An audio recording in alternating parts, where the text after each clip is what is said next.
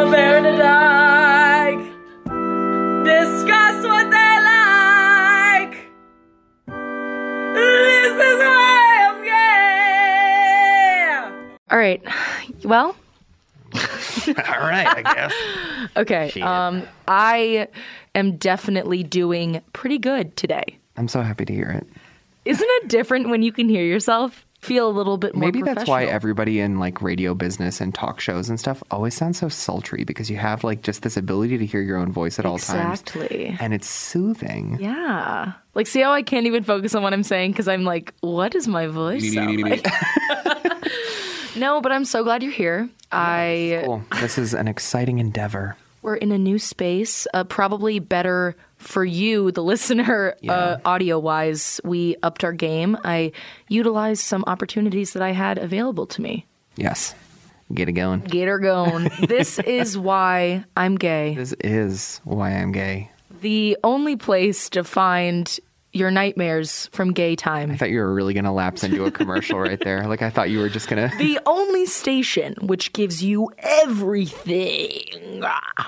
There's been so much for us so far in the show. I'm feeling great. Yeah, I'm feeling pretty excited and hopeful for the future. Hopeful, yes. I'm very confident in our success.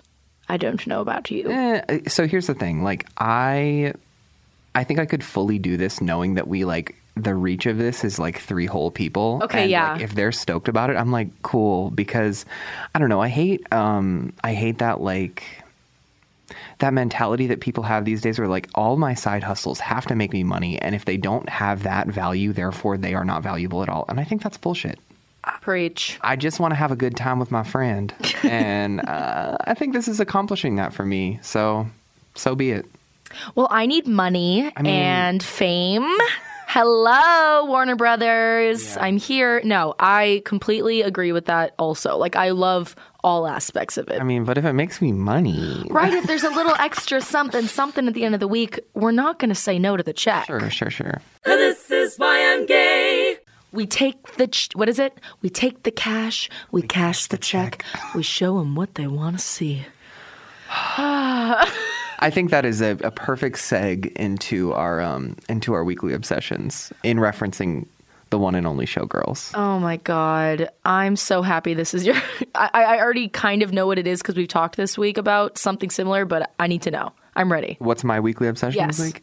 It's a curveball because it's not Showgirls, though I have been thinking about Showgirls a lot this week. Like, you've been thinking about it since I showed you a month ago. It's been that long, and it's still in, like, my wheelhouse of daily thoughts where I'm just like... It's visceral still. I wonder what Elizabeth Berkley's doing right now. Where is Gina Gershon, and is she nude on top of a volcano? Well, I think I did, darling. We're all whores, darling. That's what I meant to say. Jeez Louise. Okay. Not a whore. All right. Weekly I'm ready. obsession? Yeah. Bring it? Okay. Bring it. You're really... You're gonna be back. You're gonna love it. My weekly obsession this week is Imogen Heap's album "Speak for Yourself."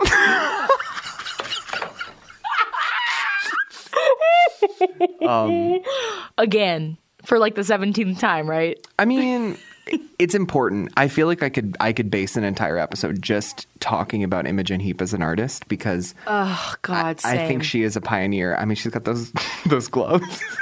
She created musical technology to create music with her hands.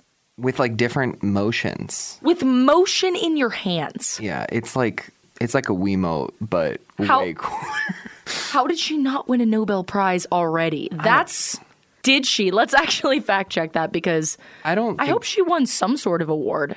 I don't know, but I think she was widely lauded for that technological achievement. Oh, yes. So Speak for Yourself is a fucking amazing album. Say goodnight and go. Yeah, except not that. Say goodnight and go. It was, what was it, 2005 or 2006? I don't know. But I was probably in 6th grade when this album came out. It's incredible. It has a delightful array of bangers. I'm also excited because I have a really good gay memory with one of the songs on this album. Tell me about it. I want to hear it. You want to hear mine first? Oh, of course. Okay, so growing up, my mom and I watched a lot of reality television together. Mostly Bravo, of course, but we watched a lot of like competition shows. Okay. America's Next Top Model, Project Runway. Sure. But we loved this show, So You Think You Can Dance. Okay. You know what I'm talking about? I do, yeah. I was obsessed. The music that they chose for the songs were always hitting when I was growing up. I was like, what are these ethereal, whimsical, and also frightening songs that they keep choosing? One of which was The Moment I Said It. Oh, yeah. The moment I open my mouth. That's a good one. They cut it down into like this minute and a half, like all the intense parts of the song. And they did a dance routine with the whole cast, like 16 people. And my little they were like in chills, honey. Chills. Tattered clothing. They were like white like Greek gods and goddesses. And they were like jumping around like little fucking beans. And I was just like, I was so shook by everything about it.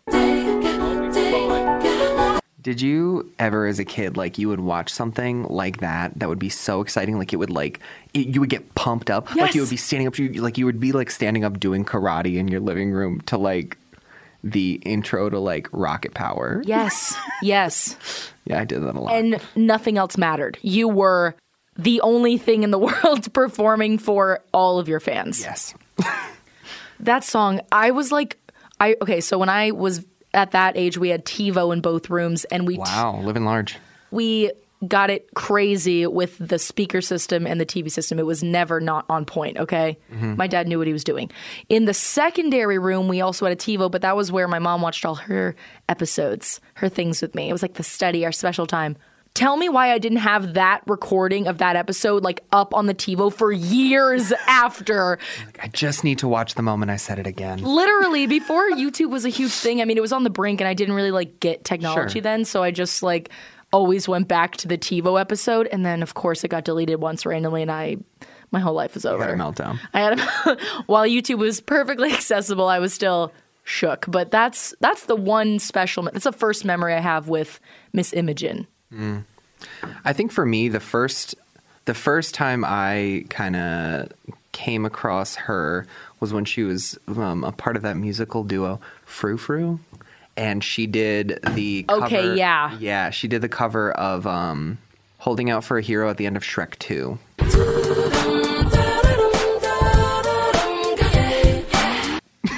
Stop. Yeah. So she did that cover, and that was when I was like, who the hell is this? And I bought that CD. I have the Shrek 2 soundtrack on CD. She sang a cover of it in the movie? Oh, it's so... It was in, like, the end credits. It's really good. Her voice is in things you just don't even know sometimes. Her voice is also so delightfully strange. She walked so, like, 7 girls in PC culture totally. Right now could run. Miss Caroline? Oh, yeah. Hello? And we have not one, but 2 excellent covers of songs from Speak for Yourself. So we have Kelly Clarkson. She covered Just for Now on her Christmas album. Stop. She made it a Christmas song, and it's good. And then Kelly Clarkson. Don't knock Kelly Clarkson. She is a stunner. Okay, we're going to have to have a whole separate conversation about that. Yeah. And then Ariana Grande, Good Night and Go. Why'd you have to be so cute? That's a cover. Okay, I love that you told me about that song, and then you're like, it's actually... Actually, it's a cover by Ariana Grande for the song by Imogen Heap. But yeah, we got a couple bangers in there. So there's some filler tracks. They're not my favorite. I think I kind of pick and choose through her music. But we get Just for Now, Hide and Seek. Hide and Seek is another thing. There's so many connections with Imogen Heap with my life too. We did hide and you're gonna actually laugh out loud. We did Hide and Seek for the mid song in our marching band routine. God damn it! I played the flute.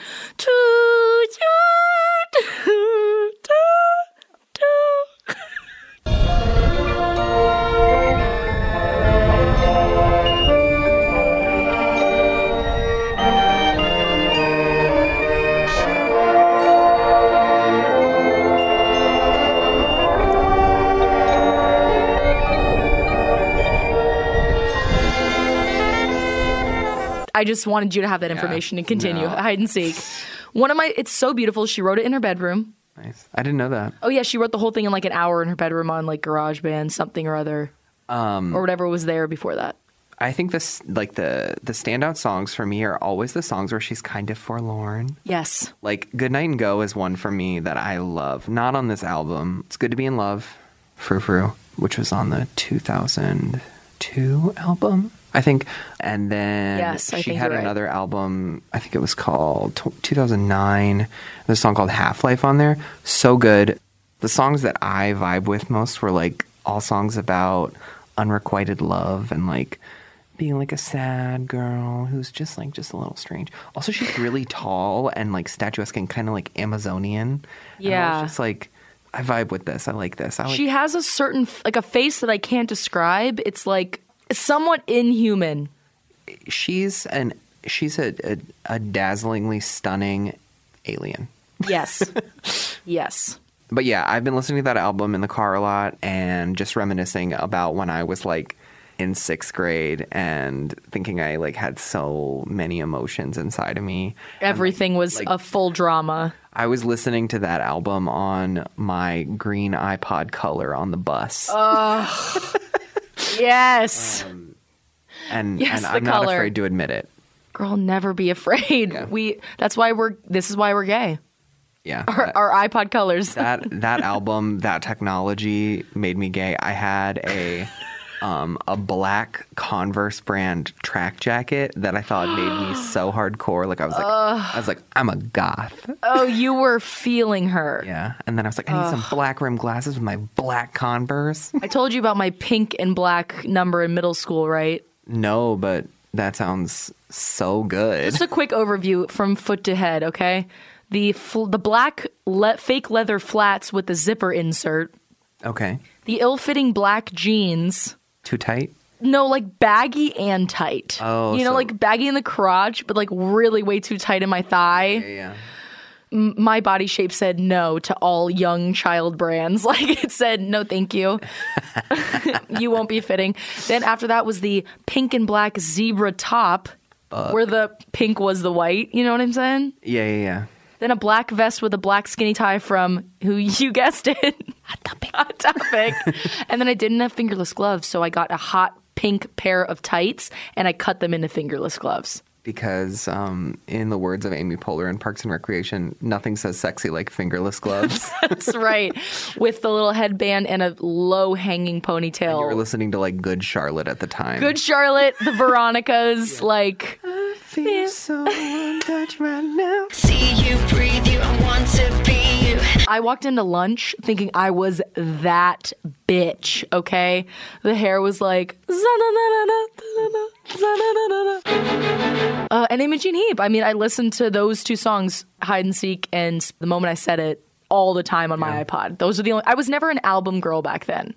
I just heard songs and I never was like, oh, there's probably more songs that I like. Do you know what I mean? Yeah, no, you cherry picked as a kid because you were like, this is the one I'm going to listen to 72 times. Because I had the moment in my life where it really mattered in everything that I did, and then it became part of who I am. Yeah.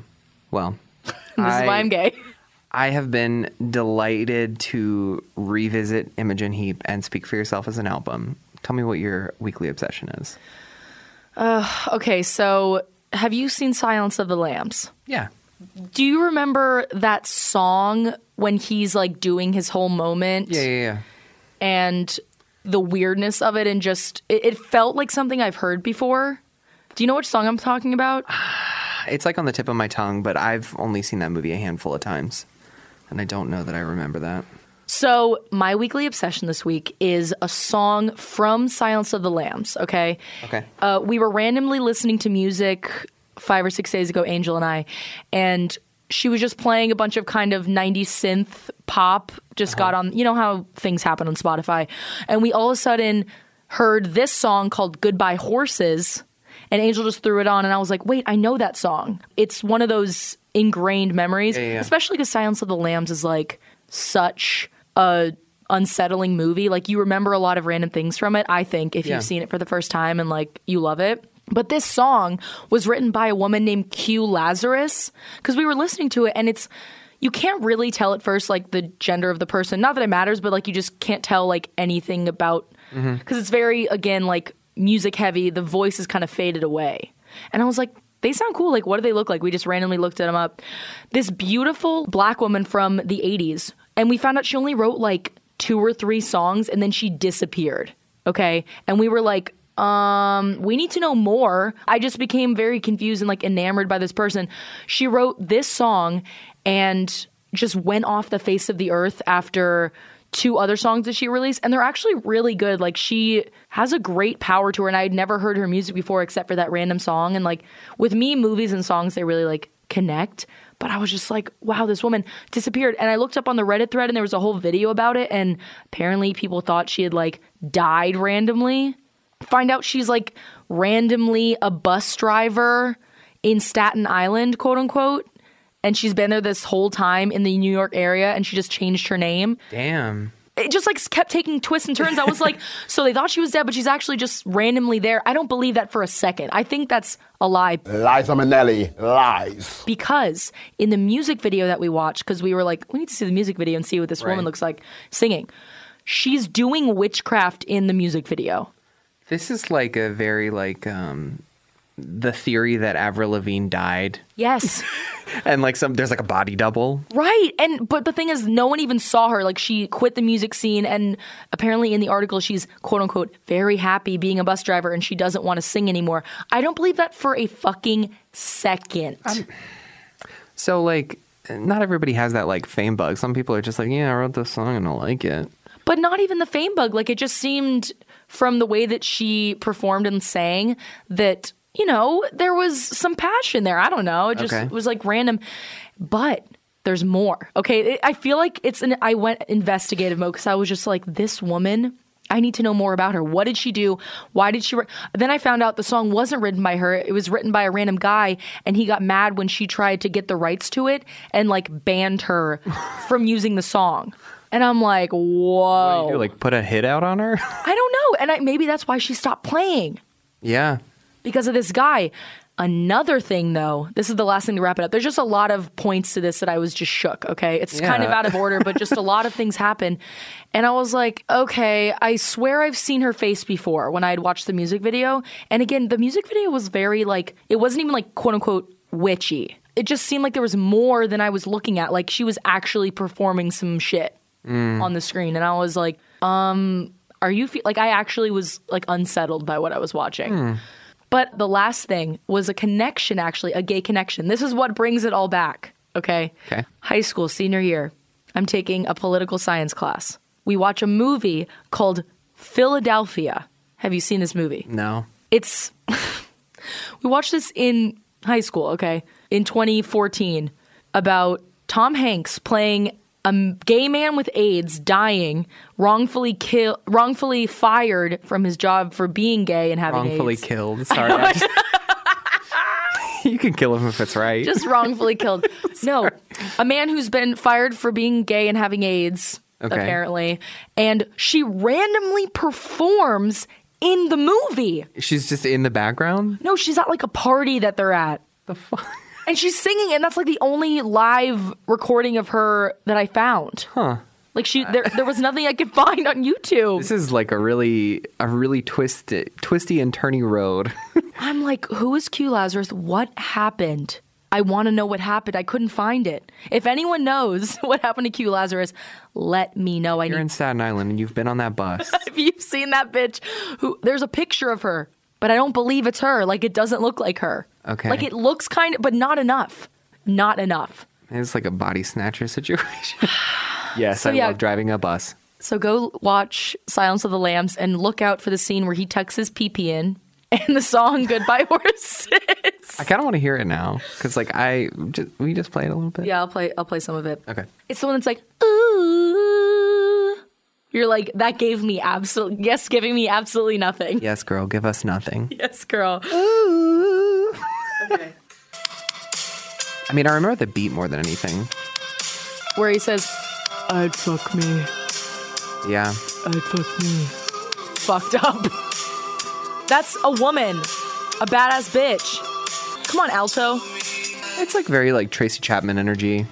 But like it's got that synth. Mm-hmm. Do you know what I'm talking about? Yeah. Like, I just mean like the tone of her voice. So, yeah, it's one of those, I don't know, it just random songs that don't really give me a lot.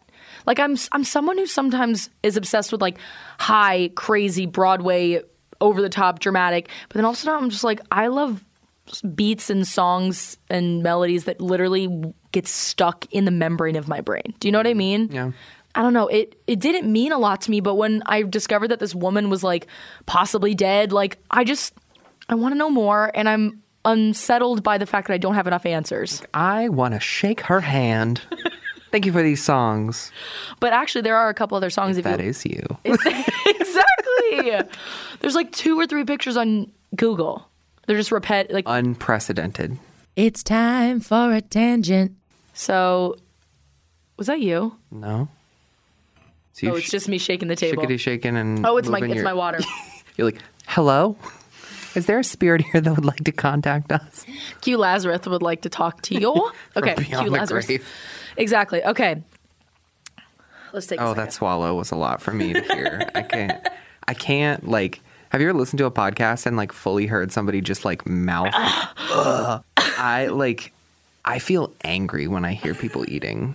Like if people are eating too loudly in front of me, I get like pissed. You saw my food earlier and you were so pissed. You thought I was going to eat. I thought you were going to eat literally while we were talking. No, and I was like, I'm going to kill this bitch. No, I would. You'd be like, stop telling me how much. No. I can't even have fun with it. I can't even pretend because it'll make me too angry. Like I will walk out of this room. I will leave. I will turn this car around. Oh God. Anyways. No, yeah, I made sure that didn't happen for you. Thank you. And for myself. Thank you. Yeah. I know you respect yourself more than you're above eating during the podcast. I'm a trash man. I live in the trash. I come out, I throw trash all over the ring, and then I start eating garbage. No gum chewing on this bus. Oh, please cut it out immediately. Cut it out. Don't Dave Coulier me. Is that? Kim. What? Cut it out is a Dave Coulier thing from Full House. Oh my God, why did I like... Wait. Did you know that the Alanis Morissette song "You Ought to Know" it's about him? Is written about Dave Coulier. Why my entire childhood and like until right now did I think his name was pronounced like Dave Coulier? Yes, or like Collier. Nope, it's Dave Coulier. Maybe I'm like slightly dyslexic. No, it's just he's probably Canadian and French Canadian at that. So Coulier. Oh, wow! Revelations today.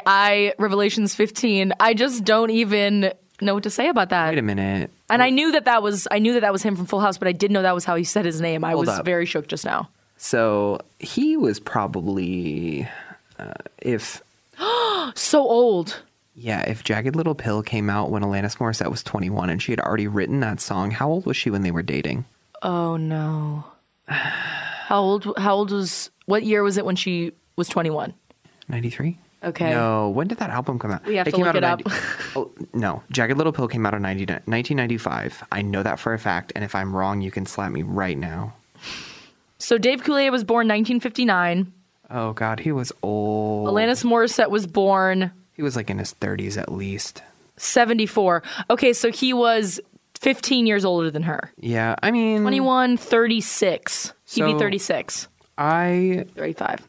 I think like age gaps are not a huge deal to me. I think it's a matter of like where they fall. So I think there's some space between the ages of 18 and 21 or 22 where it's just like, if you're not close to that age and there's a bigger gap there's a problem because there's like, right. You're still, your grain is still growing.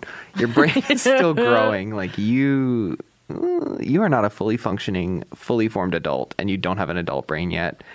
And I feel like that's kind of like... Well, I mean, as you can see, the relationship didn't turn out well, so... Yeah. Not great. What? But I know that I was going to say... Moving wide. Yeah. Yeah. You. I want to know. I think you're just having too much fun in here, Kim. To deny me. Of the mess you left. I want to go home. This is why I'm gay. Okay, so this week we chose Victor Victoria to watch. Clarification, you chose Victor Victoria, and I came along for the ride, which was delightful. So, Victor Victoria is a huge part of why I'm gay, I think. Okay. My father showed me this movie. My father, I know. If you're listening to this, Dad, I'm sorry, but like, you might be a little gay. I mean, he appreciates the queer culture, and he has a little gay taste in there. I think everyone should. Can I get an amen? Where my people at? Where my people at? I think everyone does, but they repress it, and it's not even like gay. It's like flamboyance, which I think is a universal thing with anyone, no matter what your gender or whatever you think you are. Like, that's something that you got to embrace. Mm-hmm. And my dad is in tune with that. He has a great taste in movies. He showed me this when I was like probably 8 or 9, and it instantly became like the movie I would tell people is my favorite movie when I was a kid. When I was like a middle school and elementary school child, everyone was like, "What's your favorite movie?" Victor Victoria. What? These children were like, "Mine's Barney." I'm like, "Okay, bitch, I'm above this. I can't." Anyways, Julie Andrews. I watched this movie many times growing up, and it's an incredible story. So this is Victor Victoria, the 1982 classic by James Blake. That is the director. He's married to Dame Judy Andrews. Did you know? Judy? Did I say James Blake? You said James Blake, and you said Judy Andrews. Good old Judy Andrews, you know? Oh my God. Don't disrespect her. I need to like leave. that. I don't even deserve to. Okay, so. When you've quite finished. Where's that lesbian card you have? Take it out of your wallet and give it to me. Have you seen it in person? Yes, of course I've seen it. I actually have a lesbian card in my wallet, so y'all aren't shit. Give that back until the end of the episode when you've earned the right to keep it. So, the 1982 classic Victor Victoria, starring Dame Julie Andrews. I'm mouthing it at her just because I want to make sure she gets it right. Directed by Blake Edwards, who was married to Julie Andrews. Julie Andrews, baby, I'm so sorry. I love you so much, and I'm garbage. It also stars one of my favorite actors, who's from The Music Man. I don't know if you've seen The Music Man either. No, did he play The Music Man? Yeah, he did. No, did he play Toddy? He did, okay. Mr. Toddy. Yes, he was the gay man in the story, Mr. Robert Preston. And then James Garner from Support Your Local Gunfighter, and for more recent audiences, The Notebook. Oh, jeez. He was the older man. Anyways, to finish off the starring cast, Miss Leslie Ann Warren, who you made a connection with this week. Yeah, she was in Clue.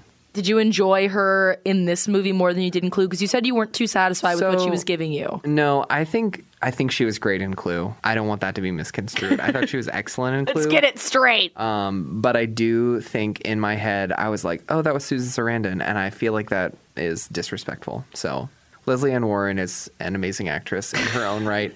And she continued to impress me in Victor Victoria. Great. You're like, anyways, fuck off. It's an incredible movie. Basically, if you haven't seen it, I'm going to give you a very quick synopsis. It's just a struggling female soprano finds work playing a male-female impersonator, but it complicates her personal life. That's what IMDb said. Yeah, so basically Julie Andrews is a woman, is a woman. Pretending to be a man, pretending to be a woman. Yeah, so she's pretending to be a lady being presented by a man. Yeah, so she's in Gay Paris in the 30s. She's got nothing to show for any of her work. She's a coloratura soprano, can't get work. She auditions at this place, and then they don't take her, and she leaves. You see her begging for a man with a cannoli through the window. Like, that's one of my favorite parts of this movie to start off, the characters in the background of this movie. Yeah. Incredible.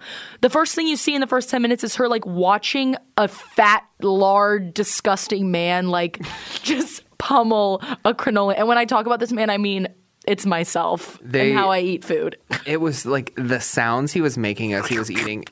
Stop it. You could hear it in his breath every time he took a bite.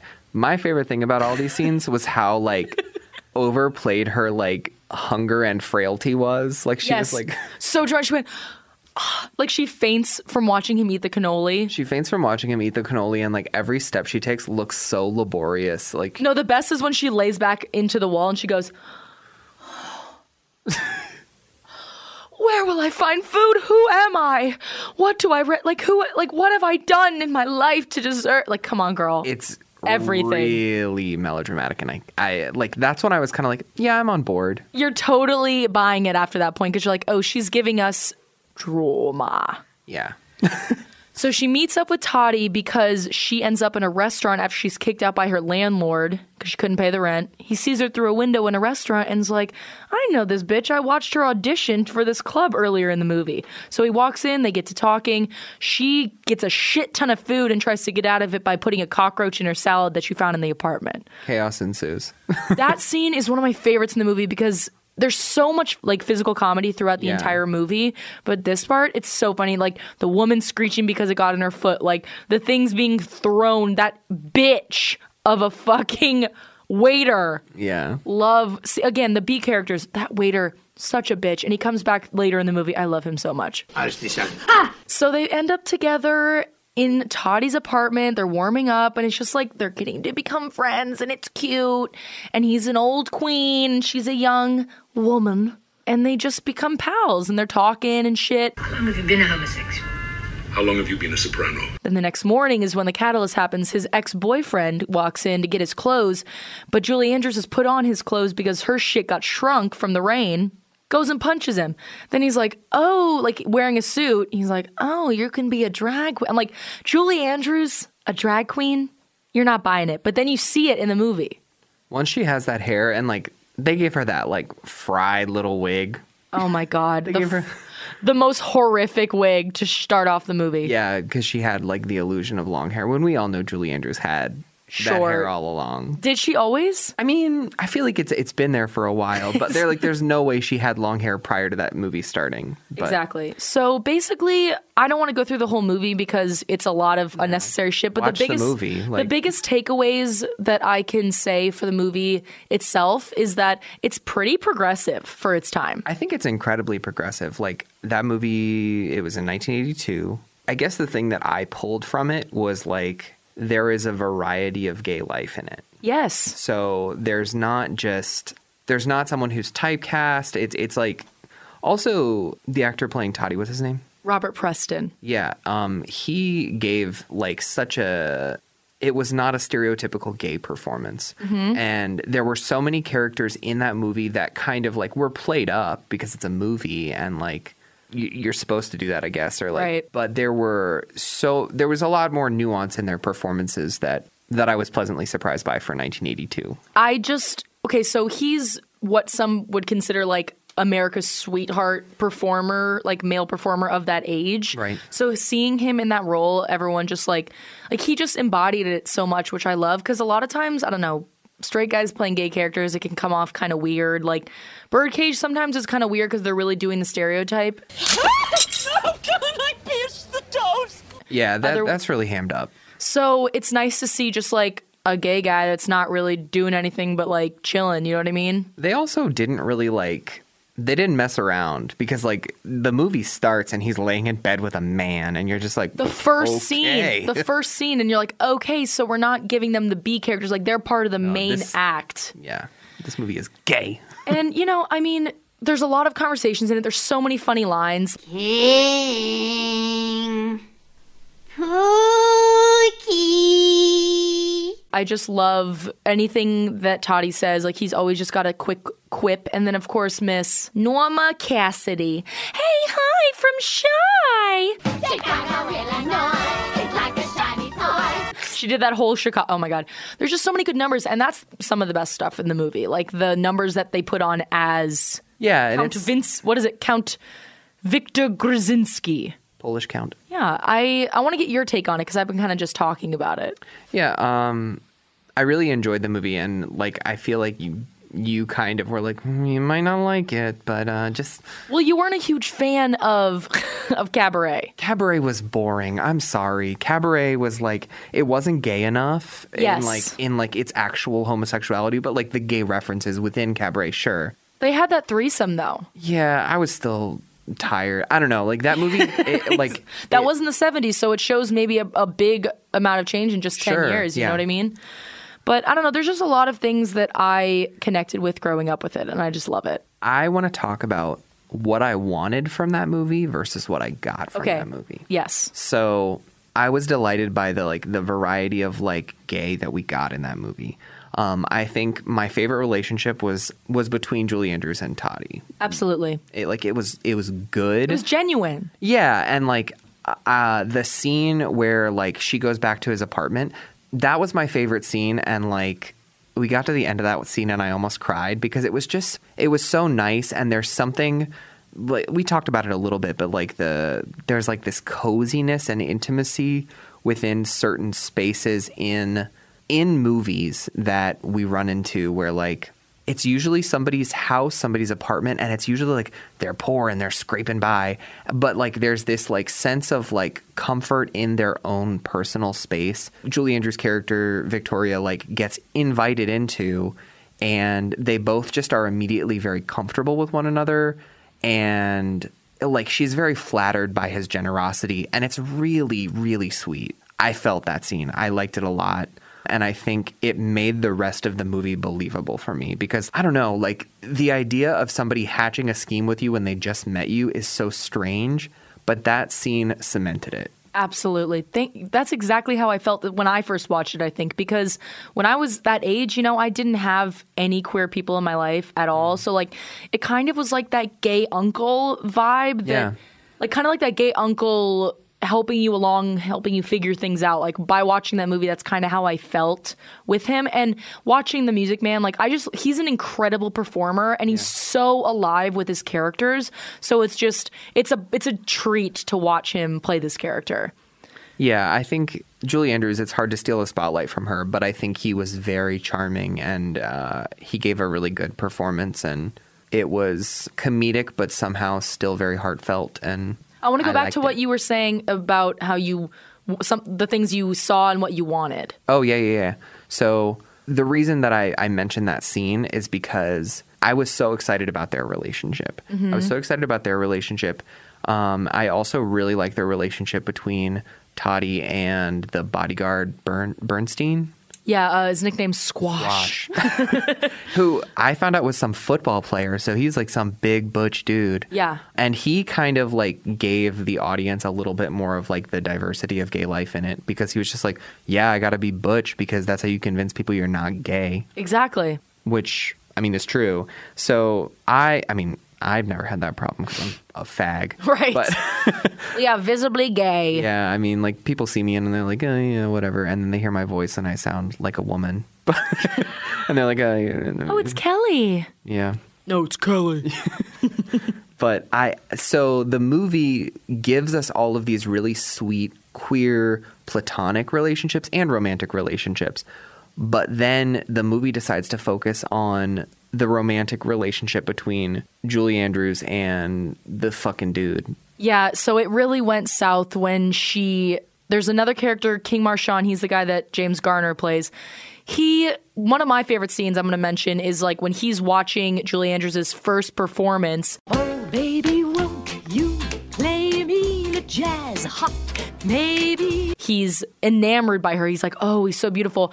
And then Norma Cassidy's next to him like, oh my God, I can't believe he's looking at this other woman. I feel so inferior. That kind of thing. Then she rips off her wig to reveal that she's a man.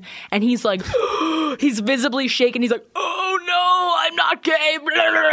So like, I think my favorite part about that reveal is like, as a viewer, you're like, Julie Andrews is a beautiful woman. How could she ever be seen as a man? Like, the reveal is not shocking to you as a viewer of this movie, but I guess it is to the other people because she has short hair and they're like, must be a man. Yeah, like she has the most feminine, soft, like thin features. Yeah. Just very stupid. And if you're a trained singer, you know that like that's not what a falsetto man sounds like. Yeah, no, you like can't that's a woman's voice. Like it doesn't sound like that. What in hell was that?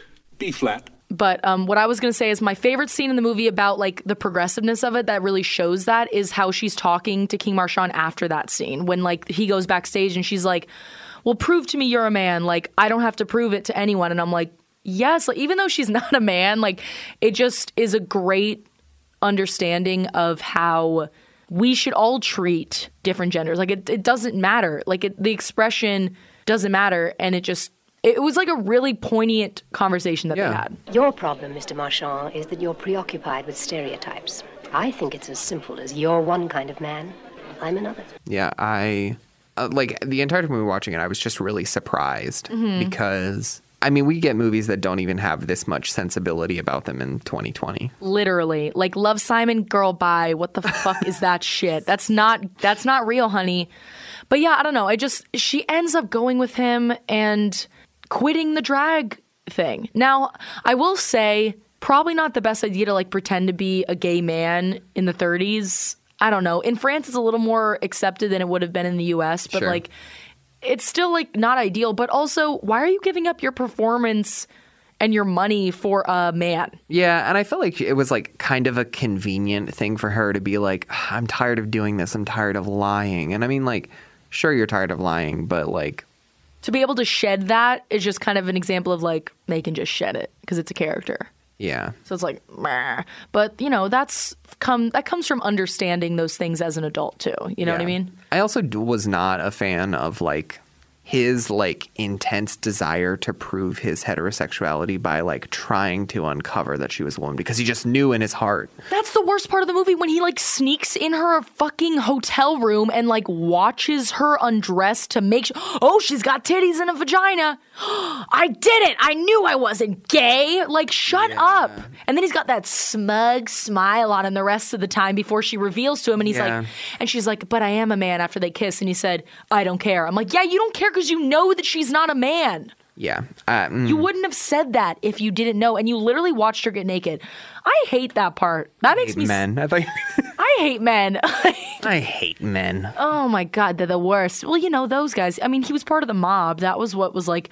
You know, he's part of the Chicago mob, so he's like that extra macho guy. Yeah, and there was that like really throwaway subplot of like that private investigator. Why did they add that last scene in the middle of the final number? Yeah, I don't care about that. So yeah, the movie wraps. It's all about the fact that she's like, I don't need to prove who I am to love who I want. That's great for you. But then Toddy ends up with the bodyguard, and I'm like, that's cute, and I love that. But also, I'm like, of course, the only two other gay characters like ended up together to be paired off. I don't know. I mean, I think that's. I might be wrong because I wasn't alive in the 80s, but I think there's a stereotype of gay promiscuity, and the relationship that they formed seemed really genuine and sweet and like supportive.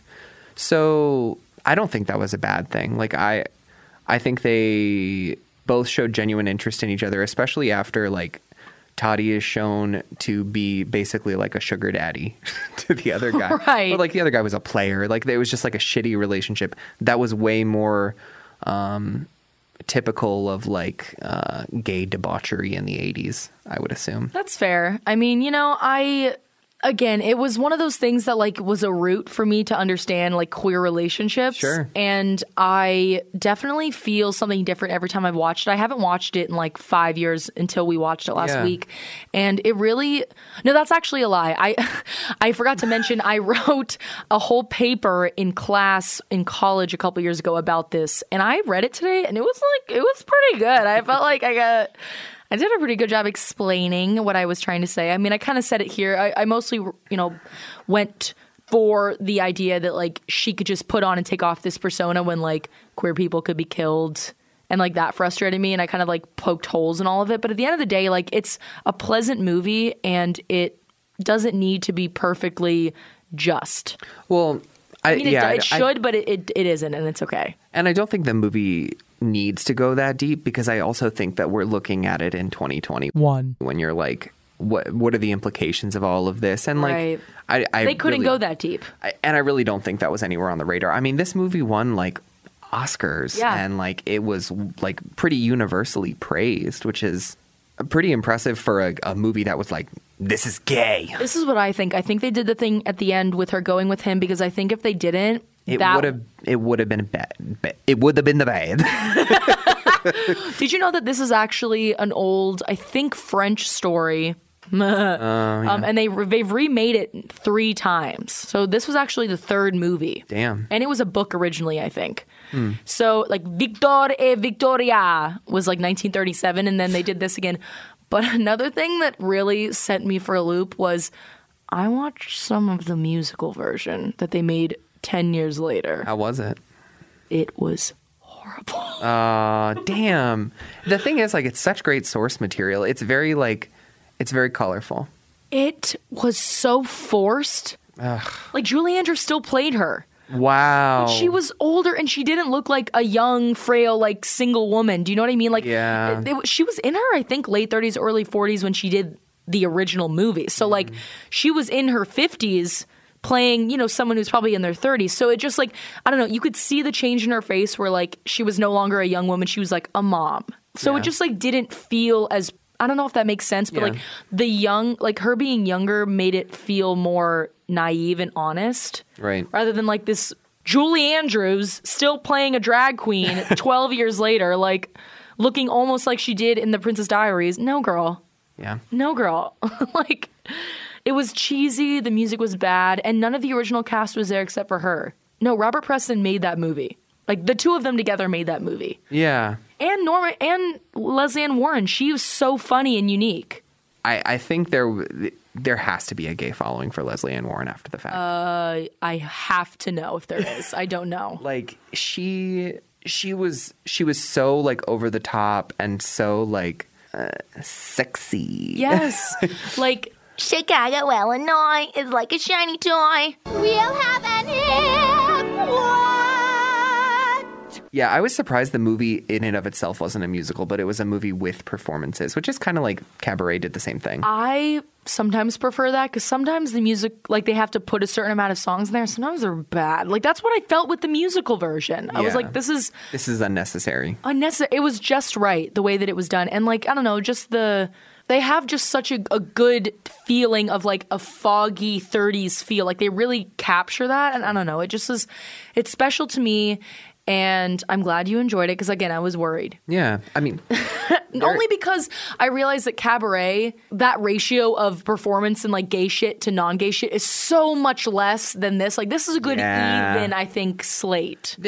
I think there's more extravagance in this movie, too, in comparison. I mean... We haven't talked about Cabaret on this podcast, and I don't want to. I don't want to talk about Cabaret on this podcast. And it's not why I'm gay. Yeah, no, it's like why I'm bored for 2 hours. Sorry.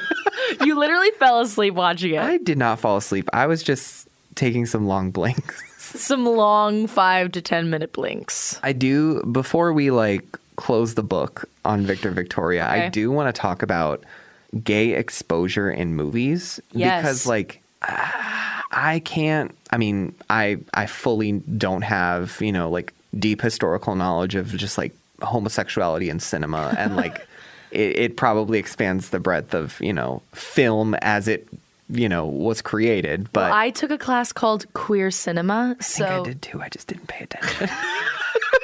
No, I was these are the 2 things I care about the most, and nothing else in school matters to me. Yeah. So I of course, I soared. Oh, of course. And made strides in that class. No, sorry. Continue, though. I kind of wanted to, like, get your, like, temperature on what does seeing something in a movie do for your tolerance of it? Say you're just like a normal straighty in 1982. Normal breeder. Yeah, and you go see this movie called Victor Victoria, and you don't really know much about gay people at all. Right. You don't have it. You don't know any gay people who are out who fags aren't at the corner asking you for yeah, like you have no understanding of gay life at all. Right. And then you see this movie and you see positive portrayals of queer people and queer life. And then you also just see a variety of different types of queer people. So, like, there were lesbians in that movie. There weren't any that took center stage, but there were some in the background. There were some lesbians? I think so. Oh, like at the club? Yeah, like just kind of like background, like, you know. There were a lot of silly B characters. I guess, you know, I remember there were some lesbians in the front row. Yeah. At one part. What does that do for you as a viewer if you don't know anything about gay people? Like, right. I mean, most of the time, people that are averted or against homosexuality is purely for like a lot of times like sodomy and like just the biblical reasoning that they somehow come up with isn't even truth. So it's like I couldn't even tell you because I don't know how to think like that. Sure. But I think that for a normal audience, I mean, it was perfectly acceptable and not what they would consider perverse or inappropriate. I mean, of course they would never show Toddy and Squash kissing. Do you know what I mean? They didn't. I didn't think about that. They would never show that. Like, that's the line that they drew. They would never show, like, any sort of sexual connection. Did men kiss in that movie? Did any men kiss in that movie? It's a good question. Maybe in that all-male dance hall, there was some kissing? There was a lot of closeness. There was some caressing? Yeah, I mean, there was... I don't think anyone kissed, though. Damn. I mean... I think this movie was pushing boundaries in a lot of ways, and like that's what I'm saying. There was like a line that they knew they could draw that wouldn't be they were like, we're gonna get close, but we're not crossing it. Exactly. They were like, we saw the line, we're not gonna go over it, but like, good try. Yeah, and like I'm trying to think about like the other movie that's like very definitively queer that comes to mind. I mean, from that time period is like The Birdcage. Right. I mean, that was the 90s. Well, the same year. The movie Tootsie came out. Have you ever seen that? I've seen Tootsie. So that was the same year. And there was actually another one about queerness, and I don't remember what the movie was called, but it all came out in 82. Huh. Because I know Mrs. Doubtfire was in the 90s, but like that's not the same. It's not. That's so creepy when you think about it now. Like that whole storyline. I love that movie, though. Oh, no, it's great, but like... It is. If you think about it. Yeah. If I was Sally Field, I would have been like, get the fuck away from my kids. Like, I'm calling the police. Well, they say a man who has to buy a big car like that's trying to compensate for smaller genitals, is he? Oh, my God. Don't even mention Robin Williams in this room. We're going to have a whole episode on him, okay? I can't. I'm going to cry. I watched Mrs. Doubtfire recently and wept. Me too, like a month ago. Yeah. Did we watch it on the same night without knowing it? Our minds are melded. Just a greasy spoon. It's just a grill spoon without you. Oh, wait, I want to see if I can do Mr. Krabs. Patties will be patties either way. Can't go down this road. Not again. Victor Victoria was a delight. If you haven't seen it, I would suggest watching it with somebody who is just as gay as you are, and if not gay, just enjoys Julie Andrews. Exactly, Dame Judy Andrews. Okay, Kelly, to finish... Did you say Judy again? The disrespect in this room right now. No, I am garbage. I am a pile of garbage. Okay, to finish this episode off, Kelly, what are you going to do this weekend that's gay? This weekend? Yeah. I am going to... I don't fucking know. You go. I don't have an answer either. I was hoping to get something. No. I need to think of an answer. No, this weekend I'm going to be gay by going... It's some yard work. I actually am going to finish my outdoor furniture that I've been painting. That's pretty gay. That's gay for me. I'm a lesbian, so I get to do power tool things and be gay. I thought you were American. I thought you were American. I thought you were American. What are you going to do that's gay, Kelly? I want to talk about that solar eclipse video because I could talk about that. What solar? What? Oh, okay. We're going to table this for another time. Okay. This is Why I'm Gay with Kim and Kelly. I'm Kim. I'm Kelly, and this has been a roller coaster of emotions today, but I want to thank you for being on this journey with me. Thank you so much, Kelly. Thank you. This is why I'm gay.